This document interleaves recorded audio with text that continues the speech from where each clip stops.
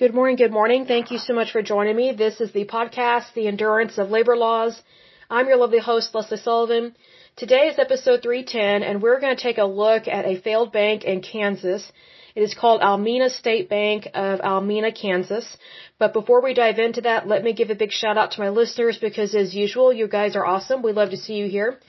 So a big shout out to Virginia, Oklahoma, California, New York, Texas, Pennsylvania, Illinois, British Columbia, Florida, New Jersey, Oregon, Georgia, West Virginia, Indiana, Colorado, Arizona, Ohio, Massachusetts, Minnesota, Washington, Alabama, Nebraska, Utah, District of Columbia, aka the swamp, let's train it for sure, North Carolina, Mississippi, Kansas, Maryland, Tennessee, New Hampshire, Rhode Island, Louisiana, Hawaii, Nevada, New Mexico,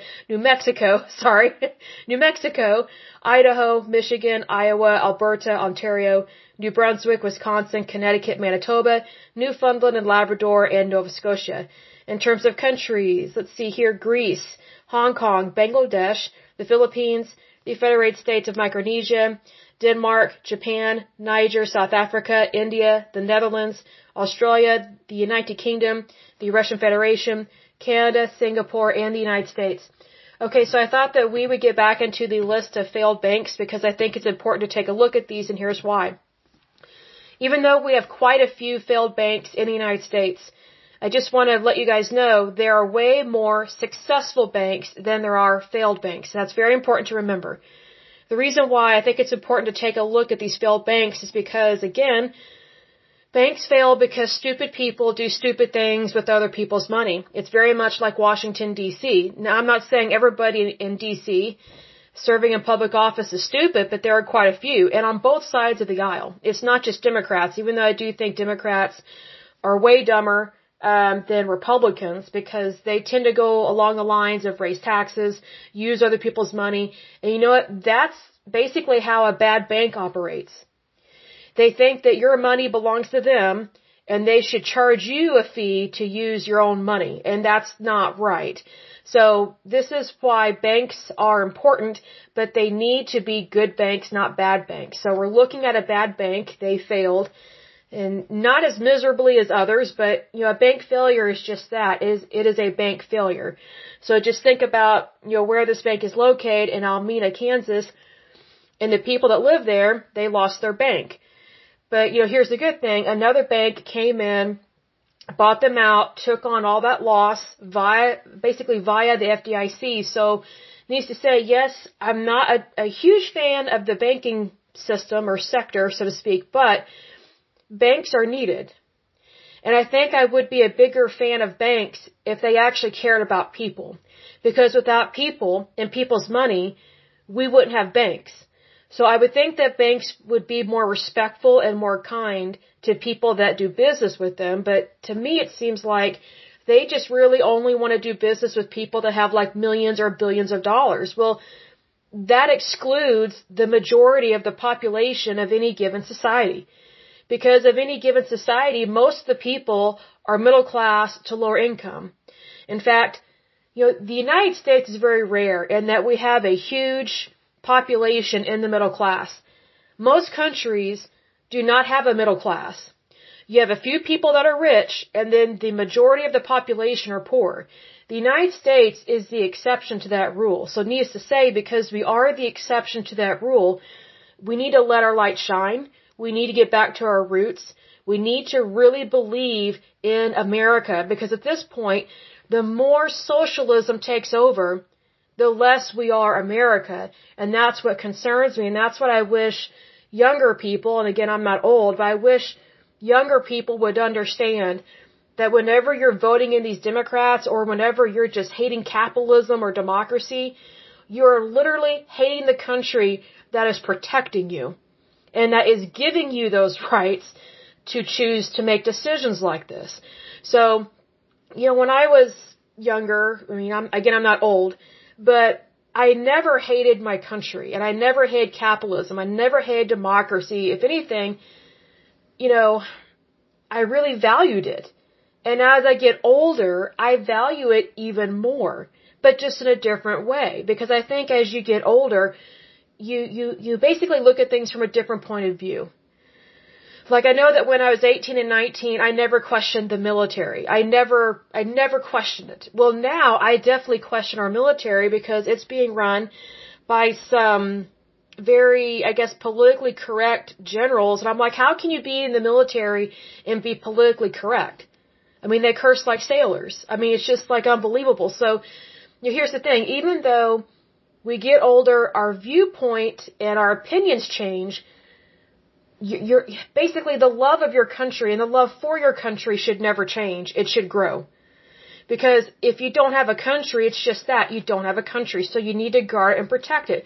What a lot of younger people, these very entitled younger people in high schools and colleges right now, they are not looking at things in the correct lens. They're only seeing it from a socialist point of view, and they think that because they're angry, oh, it must be the fault of their country, or capitalism must be to blame, or fossil fuels. It's like, okay, the very things that they are blaming are the very things that are keeping this country afloat. So it's one of those things, I just wish they were more aware of supply and demand. I wish they were more aware of rules, laws, and regulations that directly impact them, and also guard and protect them.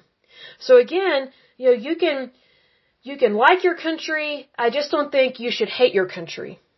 And I feel like there are many younger people that they are hating the United States, and they don't understand that, first of all, hate is never appropriate. You need to get rid of those feelings, and you need to deal with them appropriately. And what I do is I pray about it. And I just say, Lord, help me with X, Y, Z. This is pissing me off or irritating me, whatever the case may be. But, maturity and wisdom, when you grow in those, you understand that anger and hate are never the answer. It doesn't mean it won't happen and you won't feel those emotions.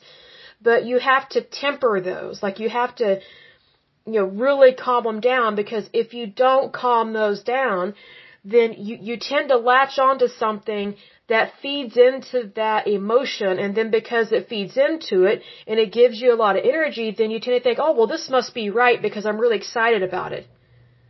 I really agree with it. And that's not the case. That's not always true.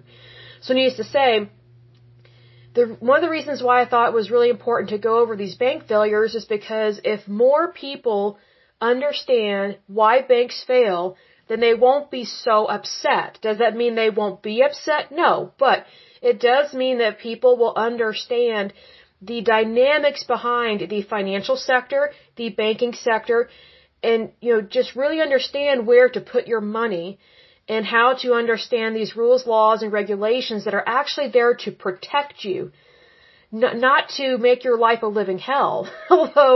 Although if you become socialist, it will be a living hell. I think that's why some of these other countries that are socialist or communist, I think that's why they love to listen to this podcast, because they long for freedom that they don't have. And I think that is a very telling example that we have it really good here in the United States, and we need to guard and protect that. Because if we do not guard and protect what we have, then no one will have a bright and shining light to look forward to. Because, we still are the beacon on the hill, so to speak. We still need to let our light shine to the entire world, because we are a world superpower. But at this point in time, because of the current legislation, or the current administration, I should say, that is in power in Washington, D.C., because they have become so political and so, I don't like to use the word woke because I think it's ghetto and trashy, but I think what I'm saying when I say they have become woke, and they have really caused a lot of problems. And, we are not a woke country. We are the United States of America, and it needs to be evident. It needs to be obvious. And right now, I think a lot of world leaders are like, what's going on in the United States? Because this is not how they usually act. This is not who they usually are. And so, basically the rest of the world is looking to us to set the example and to raise the bar, not lower it. That's all I want to say about that. But let's dive into Almena State Bank. And again, it's located in Almena, Kansas. And this is directly from the FDIC.gov website. So this is coming directly from this department, from this federal agency, from Washington, D.C. It says on Friday, October 23rd, 2020, Almena State Bank was closed by the Kansas office of the State Bank Examiner. The FDIC was named receiver. No advance notice is given to the public when a financial institution is closed. I disagree with that, but again, I understand why. Equity Bank of Andover, Kansas acquired all deposit accounts and all the assets. All shares of stock were owned by the holding company, which was not involved in this transaction. Now, I do want to read the official press release, so let me go to that. Because that was just a snippet from the FDIC website. This is the actual press release from back in 2020. So this was released by the FDIC Friday, October 23rd, 2020. It says, Alameda State Bank of Almena, Kansas was closed today by the Kansas office of the State Bank Commissioner, which appointed the Federal Deposit Insurance Corporation, also known as the FDIC, as receiver. The failed bank experienced long-standing capital and asset quality issues, operating with financial difficulties unrelated to the current economic conditions resulting from the pandemic. To protect depositors, the FDIC entered into a purchase and assumption agreement with Equity Bank of Andover, Kansas, to assume all of the deposits of Almena State Bank. The two branches of Almena State Bank will reopen as branches of Equity Bank on Monday, October 26th of 2020. The FDIC strongly encourages bank customers to follow Centers for Disease Control and Prevention guidance on social distancing and utilize online and electronic banking capabilities. Goes on to say depositors of Almena State Bank will automatically become depositors of Equity Bank, and the FDIC will continue to ensure all deposits so customers do not need to change their banking relationship in order to retain their deposit insurance coverage. Customers of Almena State Bank should continue to use their existing branch until they receive notice from Equity Bank that it has completed systems changes to allow its branch offices to process their accounts as well. And this is like going back in time. It says this evening, which is on this day, and back in 2020, this evening and over the weekend, depositors of Almena State Bank can access their money by writing checks or using ATM or debit cards. Checks drawn on the bank will continue to be processed. Loan customers should continue to make their payments as usual. So again, I find it to be very hypocritical that this bank has failed. This bank has failed, and yet they expect the people that have loans to continue to pay money into a failed bank. That part bothers me because the bank has not kept up its end of the deal.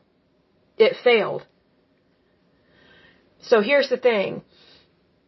I disagree with how loans are issued and collected in the United States.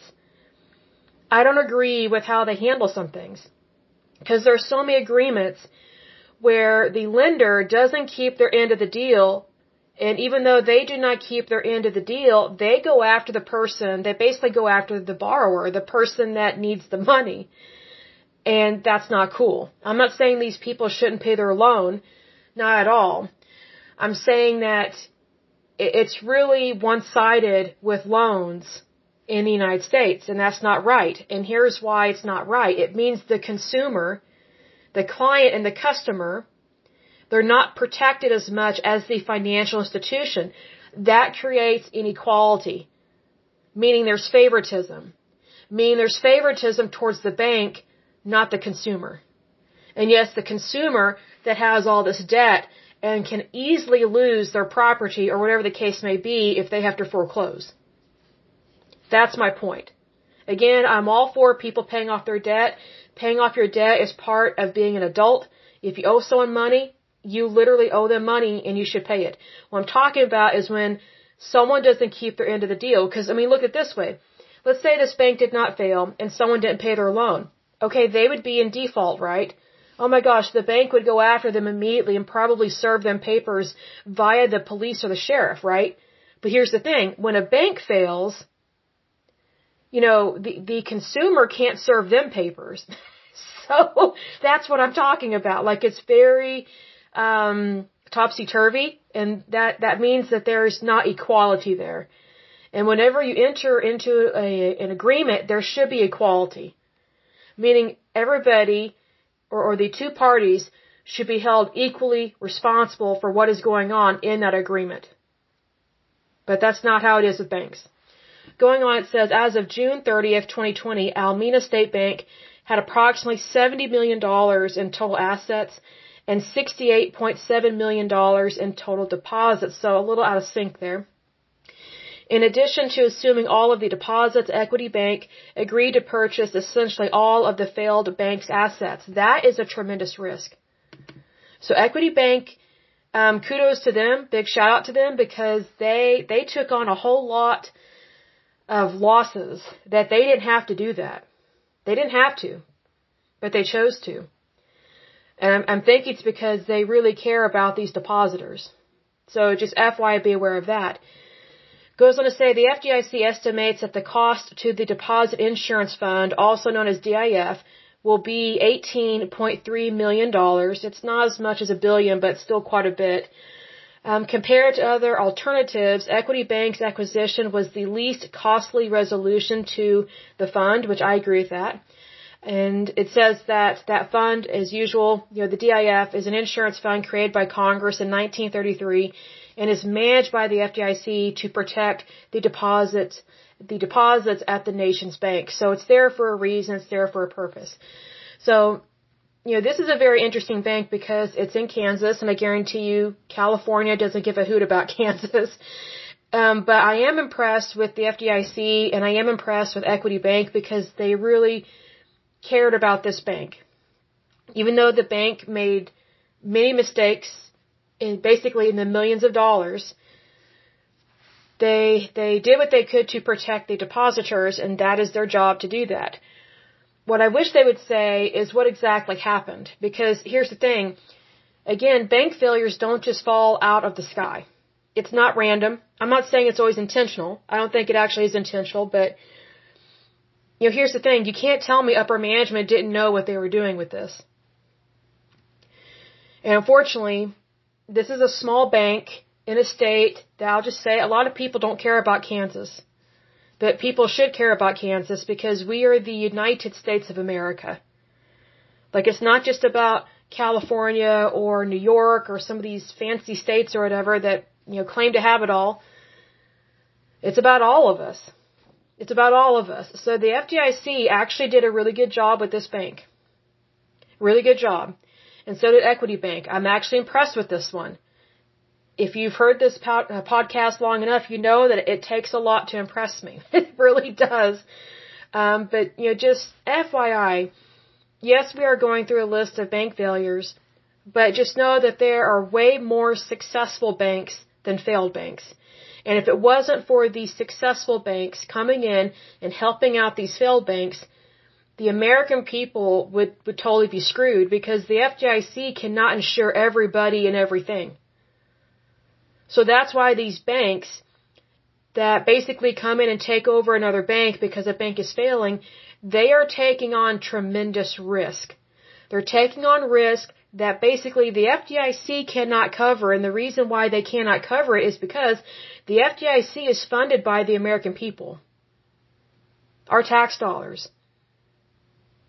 So just FYI, be aware of that because not all banks are bad. I'm not saying all of them are good, but not all of them are bad. In fact, most banks are really good banks. And considering how many banks we have in the United States, these failed banks, it's just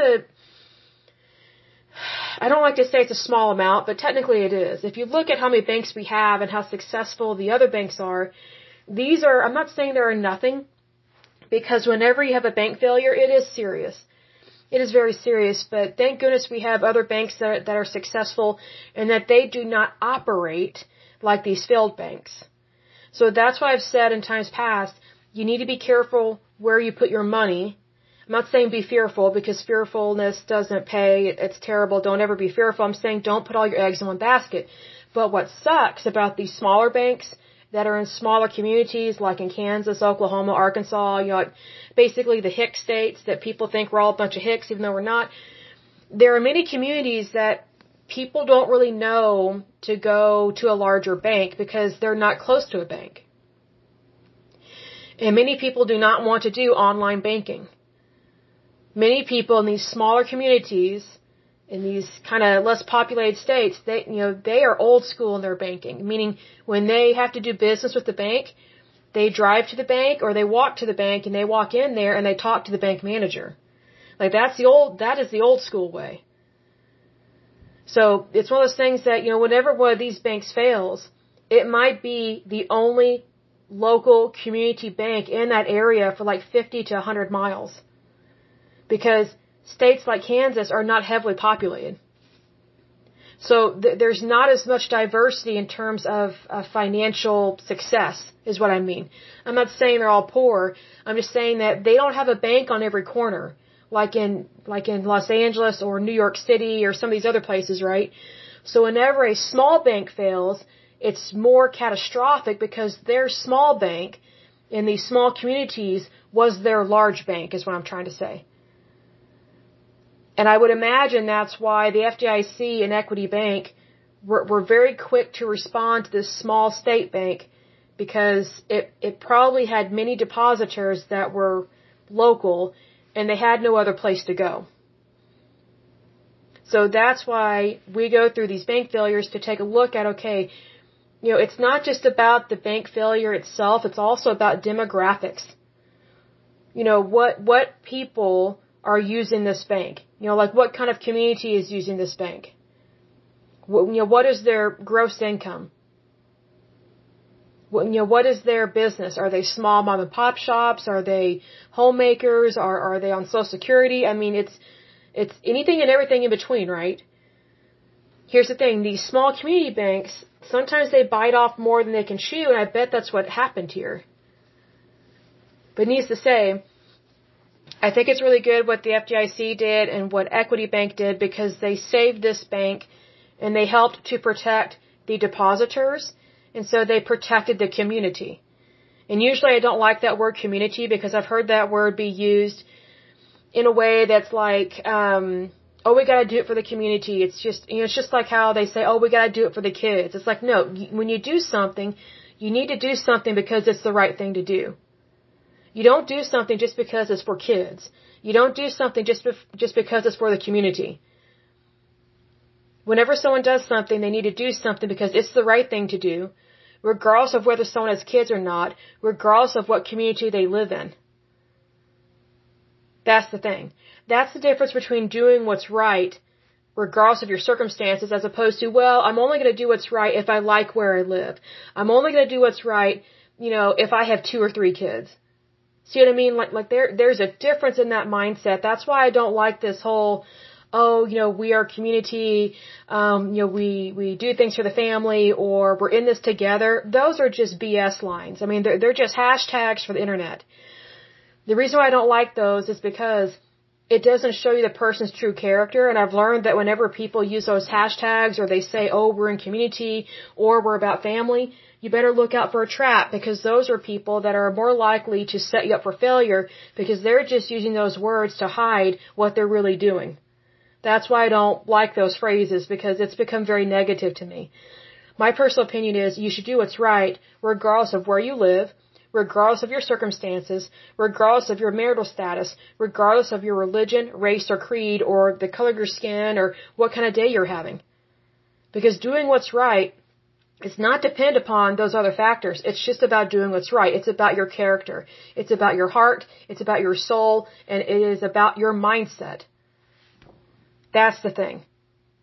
I mean, I think we've all had situations where, we didn't like where we lived. You know what I mean? Especially when you're just starting out in life.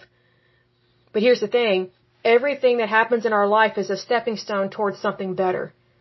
So needs to say, whenever someone says, oh, we need to do this for the community, or we need to do this, we need to do it for the kids. I'm like, well, what about people that don't have kids? When I pay my taxes, I'm not paying my taxes just because other people have kids. I'm paying my taxes because I'm a worker and I believe in the United States and I believe in doing what's right.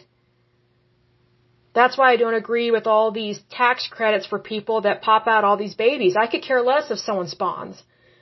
That has nothing to do with wages or workers' rights or with tax brackets. But unfortunately, there are people that have made it about favoritism. And that's not right. Because favoritism destroys equality. So needless to say, in regards to this bank, if I had to guess, and it is a guess because I don't know everything about it, I guarantee you the FDIC and Equity Bank, they came in and saved this bank because I bet this bank, again, was the largest bank for their area, so it wasn't just a community bank. I mean, the title of their bank says Almena State Bank. Now, just because someone says that in their title doesn't mean they actually are like the state bank of their state, but, Kansas is not, heavily populated. And sometimes you have to drive a long ways, just to go to the grocery store, things like that. So banks like this are very important to multiple communities, is my point. So needless to say, for Equity Bank to take on their losses really says a lot. Really says a lot. Because if they had not taken on the losses of this bank, I think many families would definitely have suffered. And also single people as well. And when I say families, whenever I say that, I'm not just talking about people that have kids. Because, if you're single, you are your own family. Yes, you have parents, brothers, sisters, aunts, uncles, whatever, but in regards to you as a single person, you are the head of your household, you are your own family. So whenever I refer to families, I'm not just talking about people that have popped out babies and kids or whatever. I'm not just talking about them, I'm talking about everybody. Because everybody belongs in society. Everybody belongs to a community. But what's interesting is that whenever people use that word community and they're like, oh, we are for community, they're not always including single people, and that really bothers me. Because I feel like married people, I feel like they forget what it was like to be single, and then they ostracize single people, and then they wonder why single people don't like them, or they don't respect them. It was just, different story for a different day, but I do think that sometimes people use marital status as a way to discriminate against other people. I'm like, wow, are we going back to the 1500s where women and little girls are used as pawns in marriage? I mean, think about that. That's really grotesque and sick, but stuff like that happened, and some of that stuff is still happening over in indigenous countries overseas in Africa and things like that. Women are still being used as property. So needless to say, whenever people are using marital status as a weapon, that becomes a tremendous problem. It definitely becomes a tremendous problem because also it infiltrates and manipulates our tax code. And I do not agree with that at all. Because it leads to having no equality whatsoever. And it creates favoritism. And it creates nepotism. None of those things are appropriate in America. We're not about favoritism. We're not about nepotism. We're definitely not about throwing marital status in someone's face. So we need to get back to our roots and really understand what makes America great. And I think the first step is for everyone, as much as possible, to read the Constitution of the United States. And then once you read the Constitution of the United States, then you will understand why it's very important that people do what's right regardless of their circumstances. Regardless. Because needless to say, the higher-ups with this Almena State Bank, I don't think they did what's right. I think they continuously did what was wrong, and it cost people millions of dollars. And it cost the FDIC, what was it, $18.3 million, that fund? Yeah, $18.3 million. Again, not as bad as other banks, but still, there is no excuse for a bank failure. That's my personal opinion. Because again, bank failures, they don't just drop out of the sky. Basically, there were things that happened that continued to happen that no one stopped until it was too late and the bank was going to close and fail, basically go into foreclosure and completely collapse. And so that's why the FDIC had to intervene. All bank failures can be prevented, but they chose not to do that. That shows you, again, stupid people doing stupid things with other people's money. That is why these banks fail. So it is what it is, but thank goodness for Equity Bank and the FDIC because they did the right thing here, for sure. But I will go ahead and end it there for this lovely podcast. But as usual, until next time, I pray that you're happy, healthy, and whole, that you have a wonderful day and a wonderful week. Thank you so much. God bless, and bye-bye.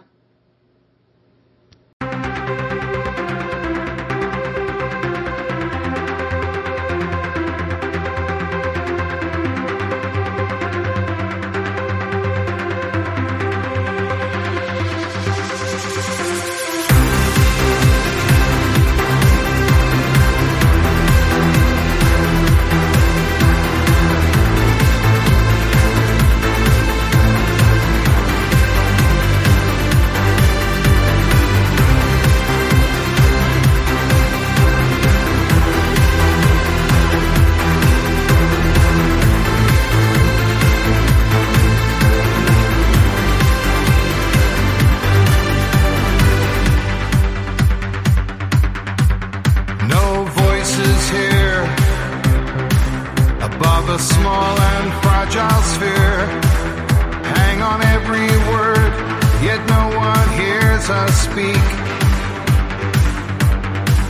So it's only left to ask, is change too great a task? From the smallest steps, waves transform the earth. Highest heights, as we sail into the heavens, skyward light of the lights. Godspeed, you satellites.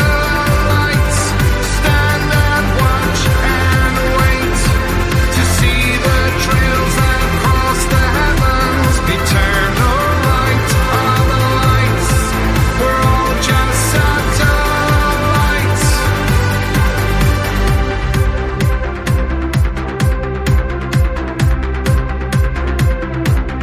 Oh my love, be brave for me. Accept the fact it can be better. Don't let this world go down